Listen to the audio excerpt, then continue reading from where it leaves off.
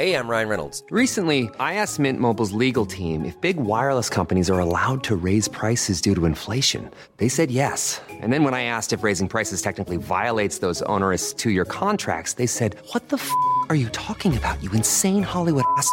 So to recap, we're cutting the price of Mint Unlimited from $30 a month to just $15 a month. Give it a try at mintmobile.com/switch. $45 up front for 3 months plus taxes and fees. Promo rate for new customers for limited time. Unlimited more than 40 gigabytes per month. Slows full terms at mintmobile.com.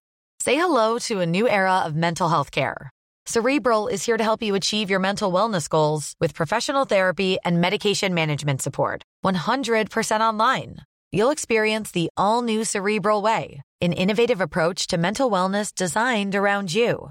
You'll get a personalized treatment plan from a therapist, prescriber, or both in a safe and judgment-free space. Your Cerebral therapist or prescriber will outline a customized plan with clear milestones along the way, so you can get to feeling your best. With Cerebral, you're not alone in your mental health journey. We're here to empower you to live a fulfilling life. So take that first step towards a brighter future and sign up today at Cerebral.com/podcast and use code ACAST to get 15% off your first month. Offer only valid on monthly plans. Other exclusions may apply. Offer ends July 31st, 2024. See site for details.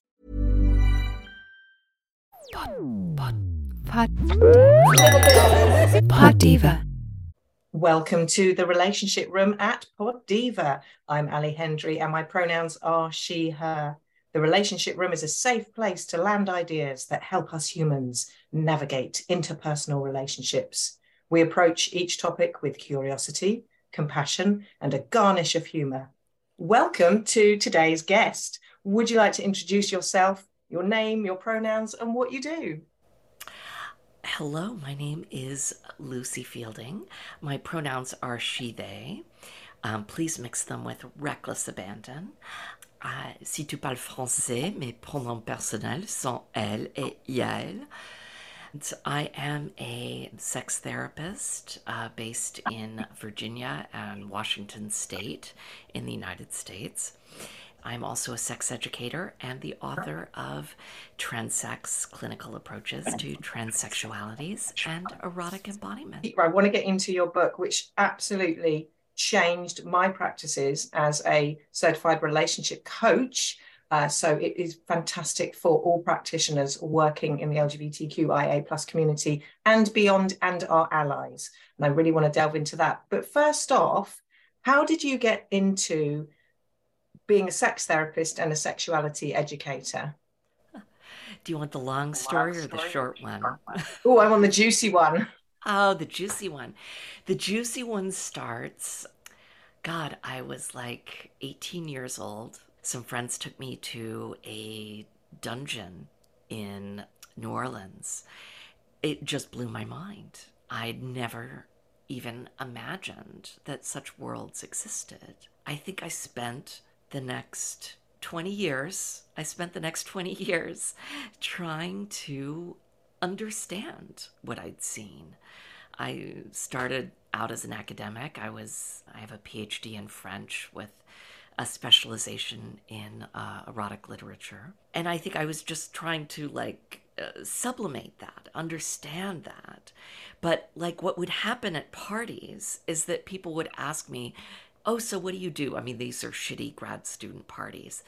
I'd say, well, I work on erotic literature, and invariably, and my nesting partner can attest to this, invariably people would start asking and telling me things, intimate things about their sexual and relational lives.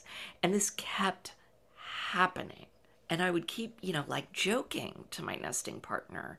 The title of Freud's book, Jokes and Their Relation to the Unconscious. Better be careful what you joke about, because here we are. It started off as a joke, oh God, somebody should pay me if I'm going to be listening to this stuff.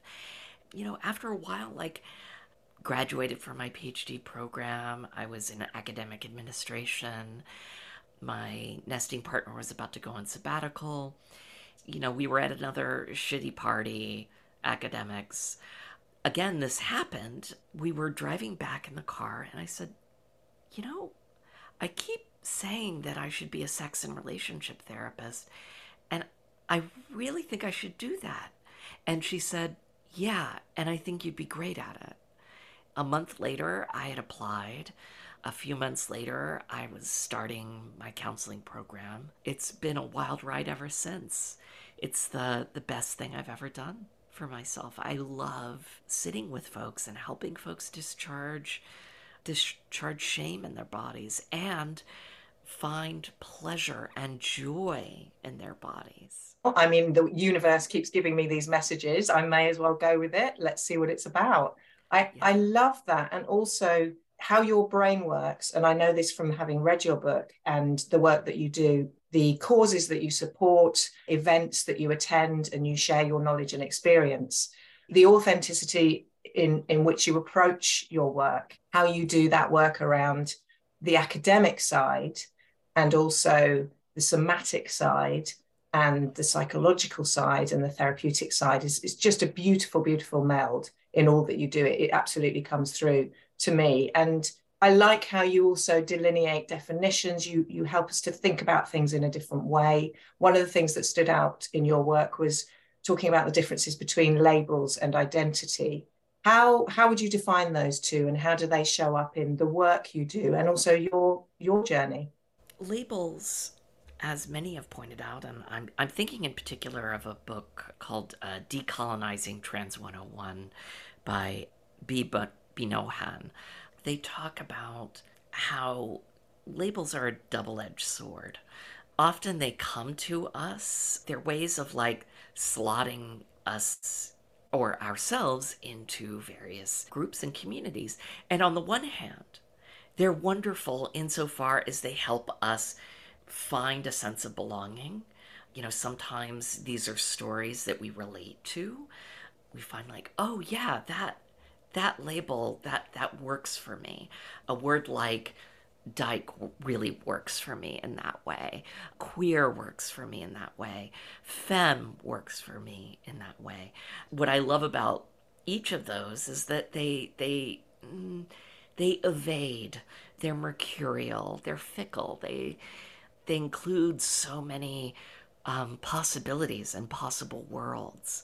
But the other side of labels is that, yes, they can allow us to organize. And that's indeed what the first label for sexual identity was, which emerged in 1867. That's how old. That's actually how young, in fact, this idea of sexual identity and sexual orientation really is. And the label was earnings. And it was meant to, identify and to organize. We are a class of people.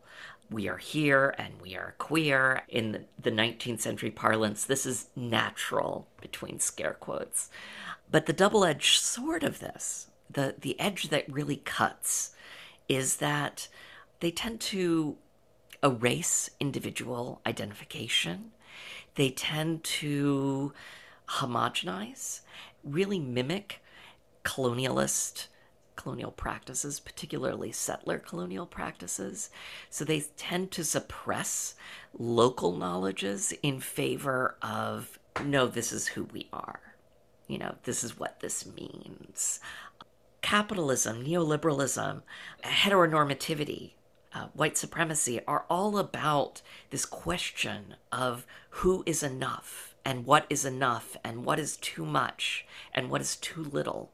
When we're talking about labels and defining and categorizing, we're often unconsciously implanting this idea that there is such a thing as not enough, not trans enough, not queer enough, not gay enough, not woman enough. It's total bullshit, but here we are. Absolutely. I really got that from your book as well, the way that you ask us to look at things in another way, how we can, using the word queering, how we can queer so many of our conversations, how we as practitioners can be queering our questions, looking at where those questions are coming from and how we make sure we are centering ourselves and aware of any kinds of power or privilege that we might have over our clients or any perceptions that they might have of us around who we are. You talk about how some of your clients, you kind of get this sense that they're seeing you as the mother figure. You've been there, you've done it. And actually,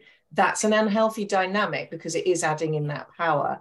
So I wanted to talk a little bit about that because it's so interesting. And I love that you weave in intersectionality, Indigenous populations, QT populations within your work in a way that not that many practitioners do. What would you say people need to be doing to make sure that they are being truly inclusive? I mean, I spent 20 years as an inclusion trainer. So when I popped out as a coach, I was kind of expecting, and also I worked for I trained with a very inclusive organization. So I had this expectation that everyone was on the ball because we're dealing with wellness, we're dealing with mental health and well-being.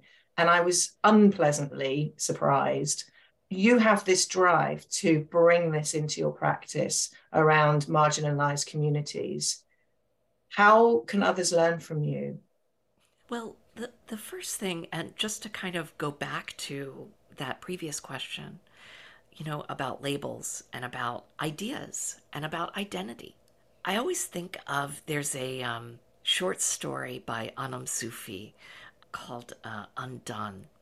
I love this story.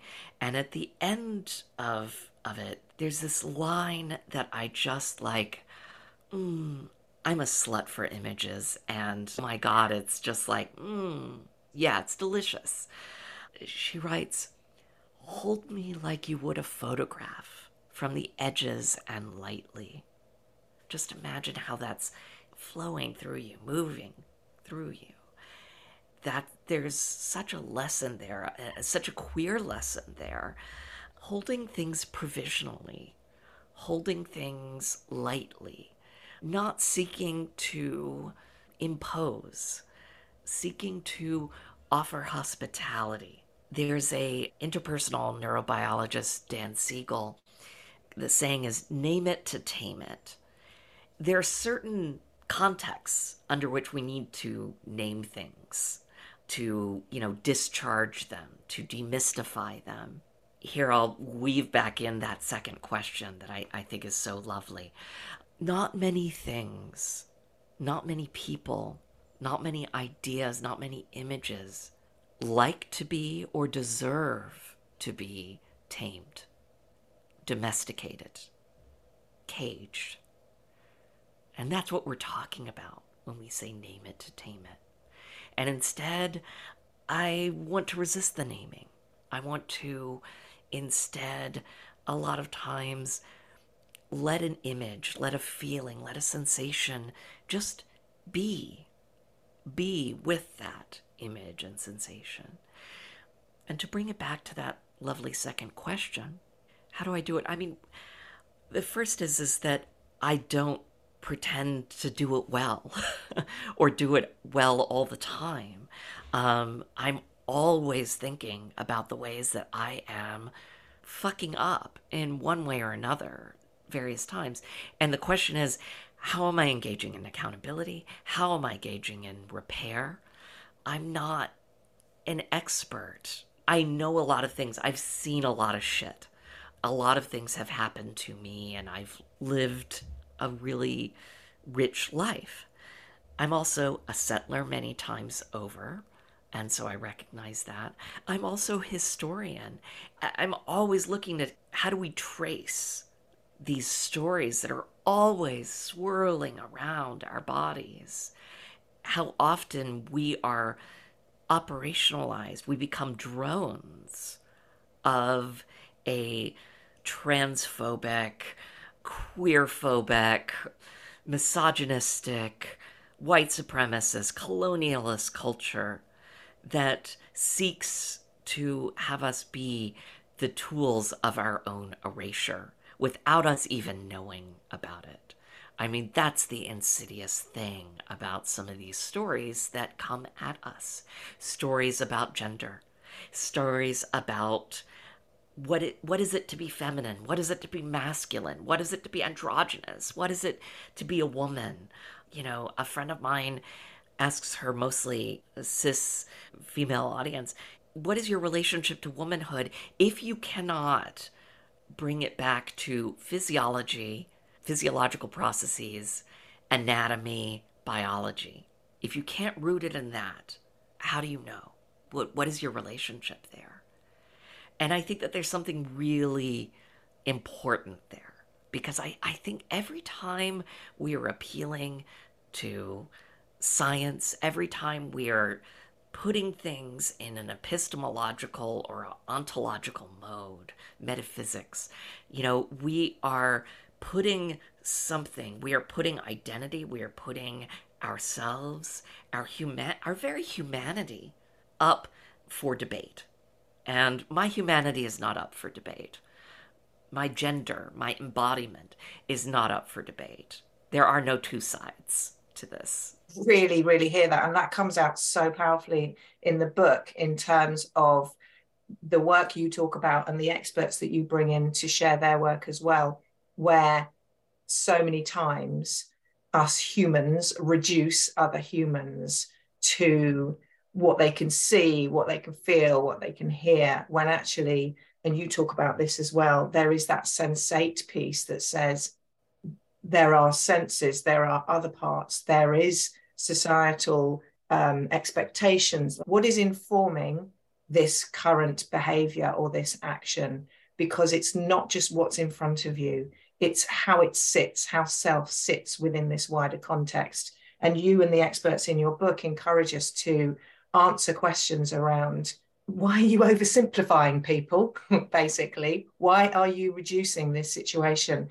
And why are you doing what you've always done when there are a gazillion other ways of doing life? Transsex, clinical approaches to transsexualities and erotic embodiments. Where did that come from? This is an absolutely brilliant book. We will put it in the show notes. It's for all people.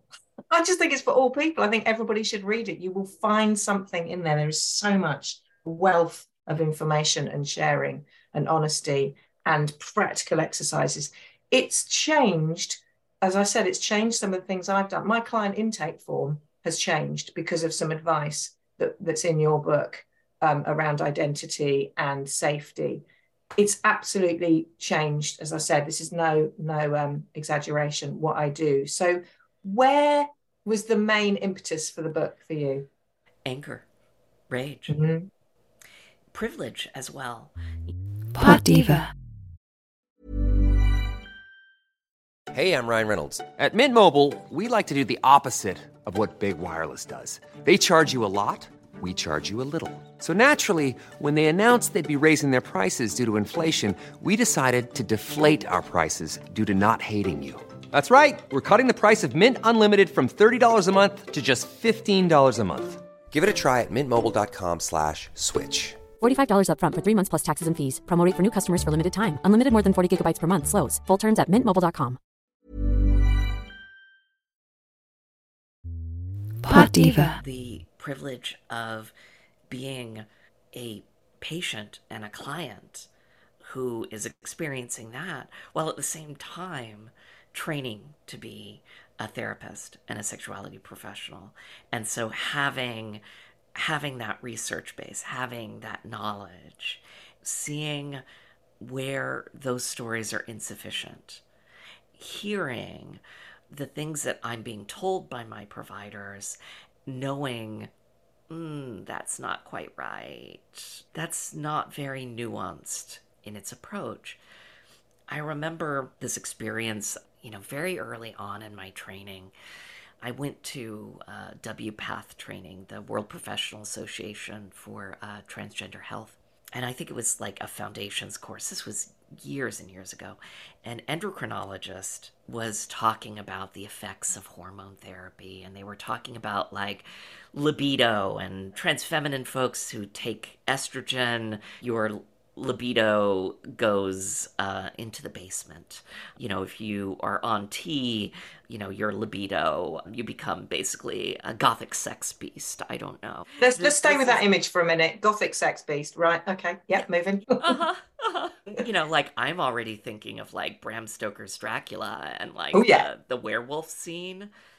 I went up to him afterwards And I said, like, what about the responsive desire research? And what about, spontaneous, responsive desire, context, how desire, arousal is so keyed to context. Liking is so keyed to context.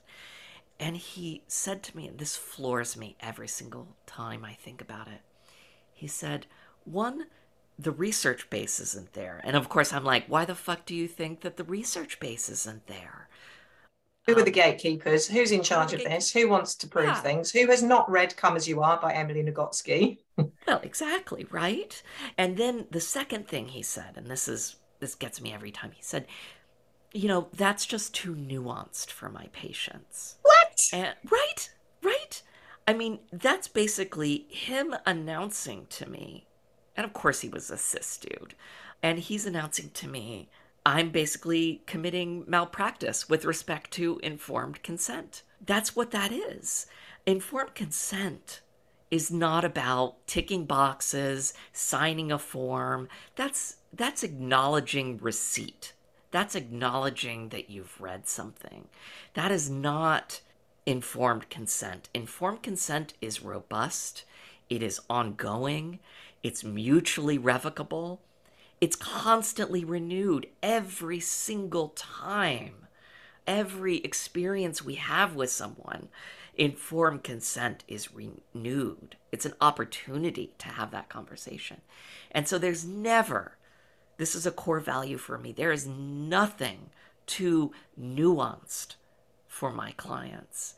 That's one of those places where Transsex was born. In that place of, I'm nuanced. I'm a bull in a china shop sometimes. I am sharp-edged. I singe. Let's see how many metaphors I can bring in. It's such a powerful story. It's so powerful. And it makes so much sense that was the driver. And you also got on board other experts. You are a leader. People want to contribute to the work that you're doing because you have this vision and you're so clear on what you want to get across. I know you follow the work of Adrienne Marie Brown and the fearful imaginations that we talked about earlier, and also how we come into that place of, I love the work around, why am I asking this when you're in the clinical space? Is it coming from that deep sense of entitlement? Is this serving the client's needs or my own? You have supervisors, we have supervisors in coaching as well, where you can ask those questions. And I've absolutely, at the beginning of my career, can remember talking to a client who was going through a devastating heartbreak. And she was the me in the story. And I was asking her questions. And it wasn't until halfway through the session that I realized I was asking her questions that I wanted to know the answer to, not questions that she needed to know the answer to. And so to have these reminders reflected back as I was reading through your book, what purpose is this question for?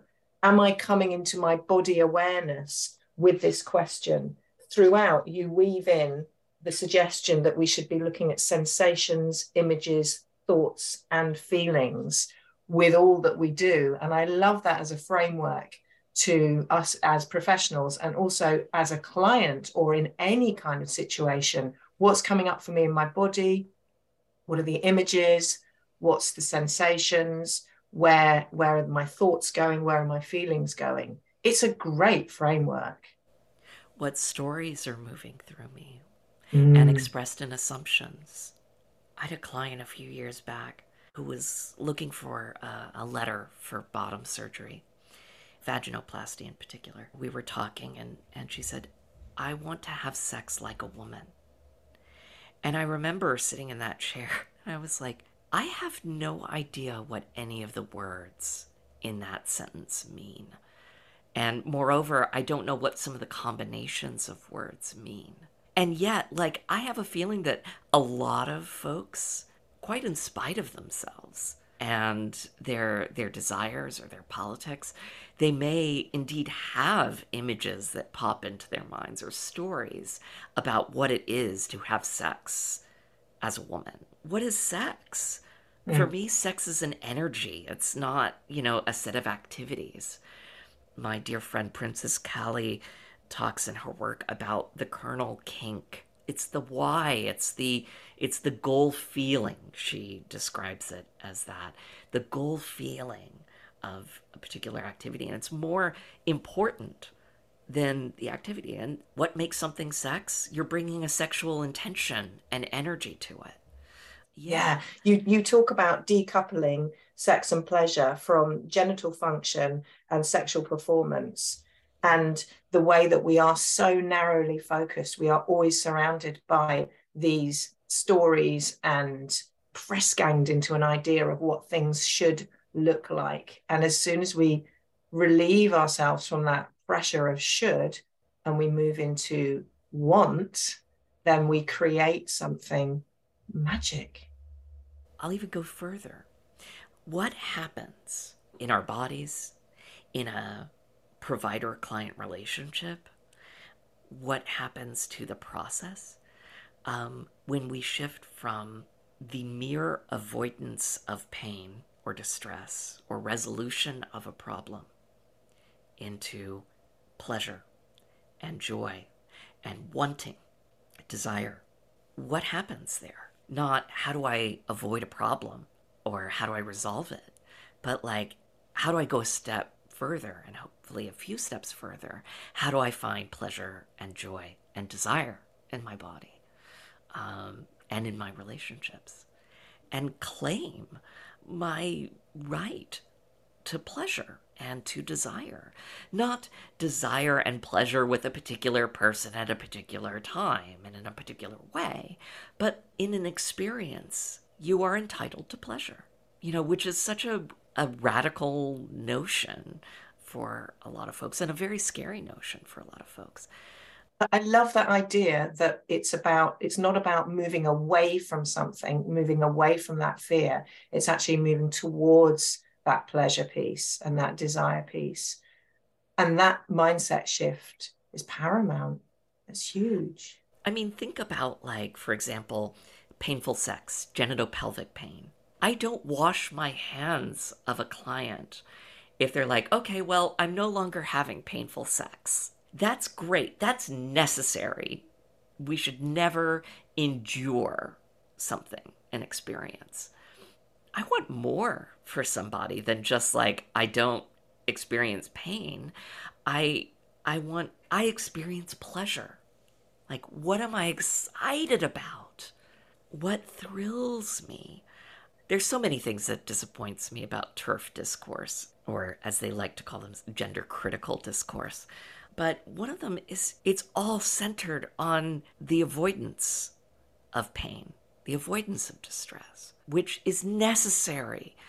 So many of us, especially those of us who were assigned female at birth, those of us who are women and femmes, we've experienced, more likely than not, gender-based violence. But I want so much more for us.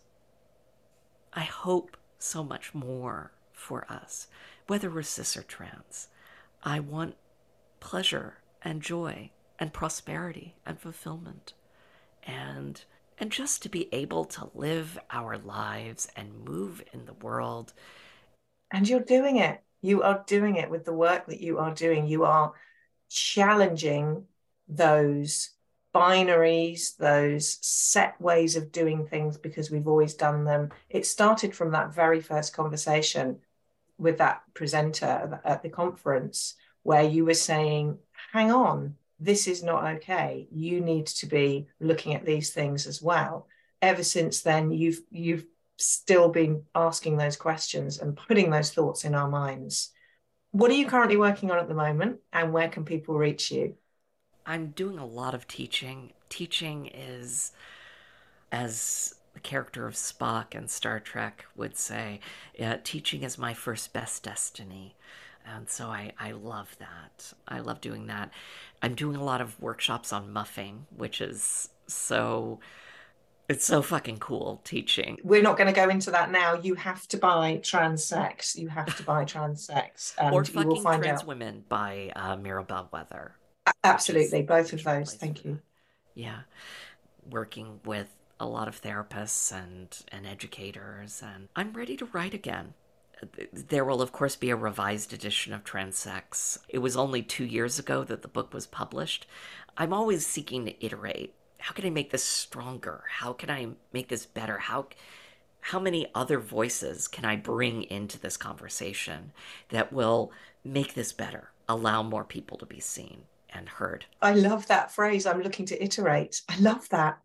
Yeah, and I don't know, I might be working on a book that I hope will be more of a trade book and more really explicitly for all bodies, really thinking about what are some of the strategies. I mean, I think that that's one of the things about Transsex is that, as you pointed out, it's about strategies. It's about ways members of marginalized communities, and I can think of so many, communities where this is, operative.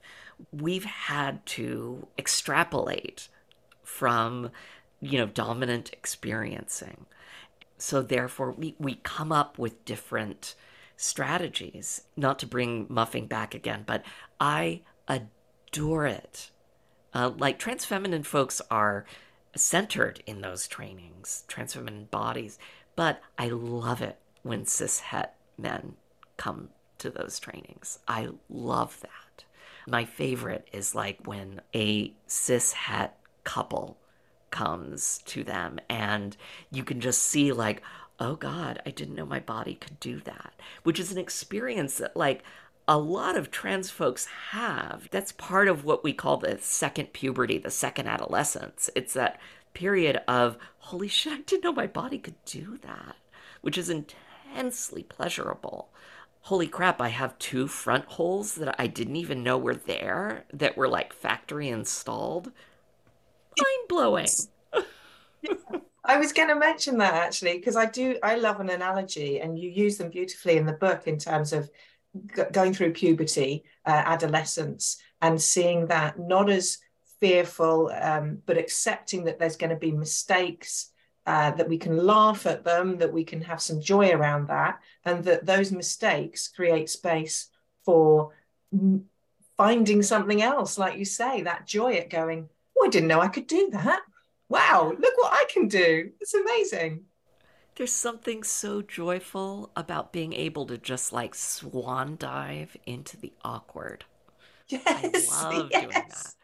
Like people sometimes when they match with me on dating apps will say, oh my God, you're a sexuality professional. You must be a sexual rock star. And I said, well, not quite perhaps in the way that you mean that. However, there's 2 things that make somebody, to my mind, a sexual rock star. One is you're adaptable. Like you are adapting to the person you're with. You're not just saying like, oh, I know what this is. I know what that part is, and I know what I'm supposed to do with it. What I'm told to do with it. The second thing is you swan dive into the awkward. Sex and play are awkward by their very nature. They're messy, they're loud, there's all sorts of weird sounds and effusions, smells. That's all glorious. It's all glorious. I sometimes describe myself as a sex clown. If you're not laughing, I just want to like joyfully approach my body, my partner's bodies. Let's laugh. I've just realized I'm a sexual rock star like you. I know, It's right? true. It's awkward. If there isn't laughter within a sexual situation, there's something wrong, I think. I think that joy and that play is a vulnerable place, absolutely. And so allowing that play, allowing that vulnerability, allowing that laughter, as you say, all the noises, sounds, smells, sights, etc. It's messy. If we can embrace that together, or however many people are involved, fantastic. Oh. Now, are you ready for some quick fire questions? Yes, please. Let's do it. Okay, there's only 3. Number 1, best way to enhance a relationship? Make room for failure, for conflict. Communicate.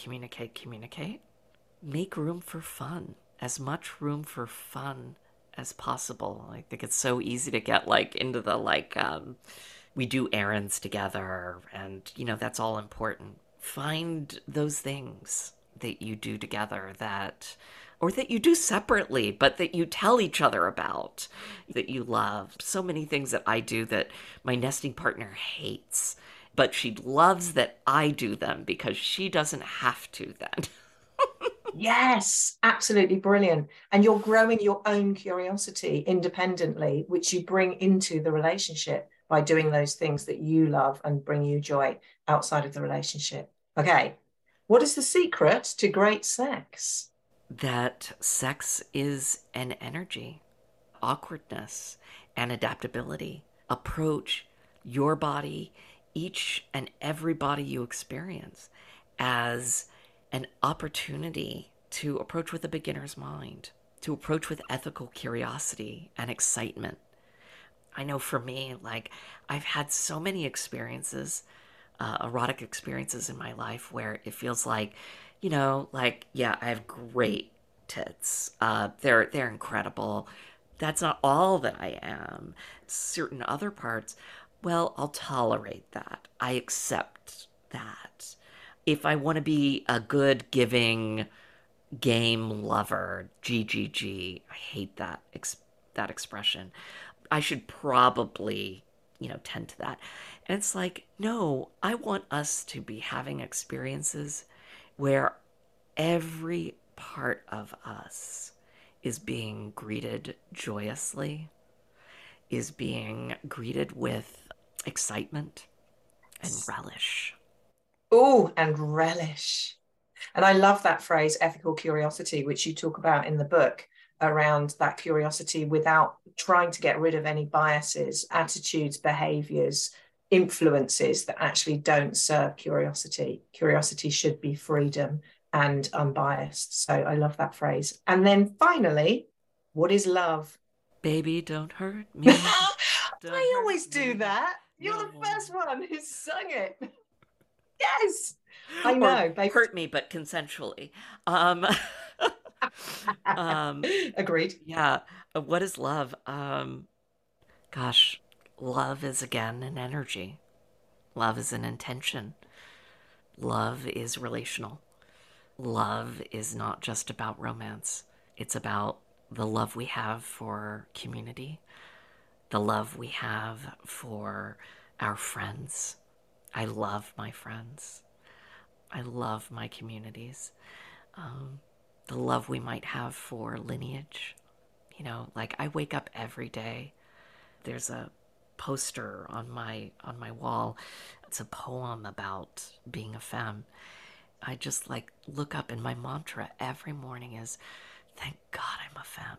My partners will attest to this, but every time I have sex, at some point, they may hear me whispering under my breath, God, I love being a dyke. So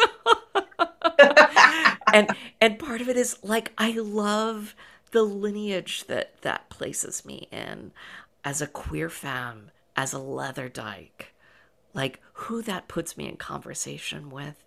I tell my clients all the time, you are someone's legacy, and one day someone will be your legacy. It's not about being famous, but it's about knowing that you are part of larger stories. The story never ends. Never-ending story. You are someone's legacy. Yeah. That's beautiful. Lucie, where can people reach you? What's the best way for them to reach you? Instagram, I'm most active probably at Sex Beyond Binaries. You can also find me on my website, and you can find me in my book. And in my books, I certainly talk a fair amount about my sexual relational life. As with everything, it's a character that I create. Please get in touch. Please share what resonates. Please don't be a dick. Please don't be entitled. Approach with ethical curiosity. Yes, and without entitlement. Lucie Fielding, it's been an absolute dream to talk to you today. Thank you so much for coming into the relationship room here at Pod Diva. It's been such a pleasure. I always love being in conversation with you. Thank you for having me. Pod Diva. Thank you for listening to Pod Diva in association with Diva Magazine, the world's leading brand for LGBTQIA+ women and non-binary people. Every week we bring you new interviews from a vast range of fabulous people, celebrating and amplifying the voices of the LGBTQIA+ community. Browse our extensive back catalogue of episodes to find your favourites, from Jennifer Beals to Abby Jacobson. It's like one gorgeous, glossy magazine in your ear. Please share, rate or review us. It really does help. You can find us on Acast or wherever you get your podcasts. And you can email me at editorial@diva-magazine.com. Pod Diva. Queers for your ears. Pod Diva.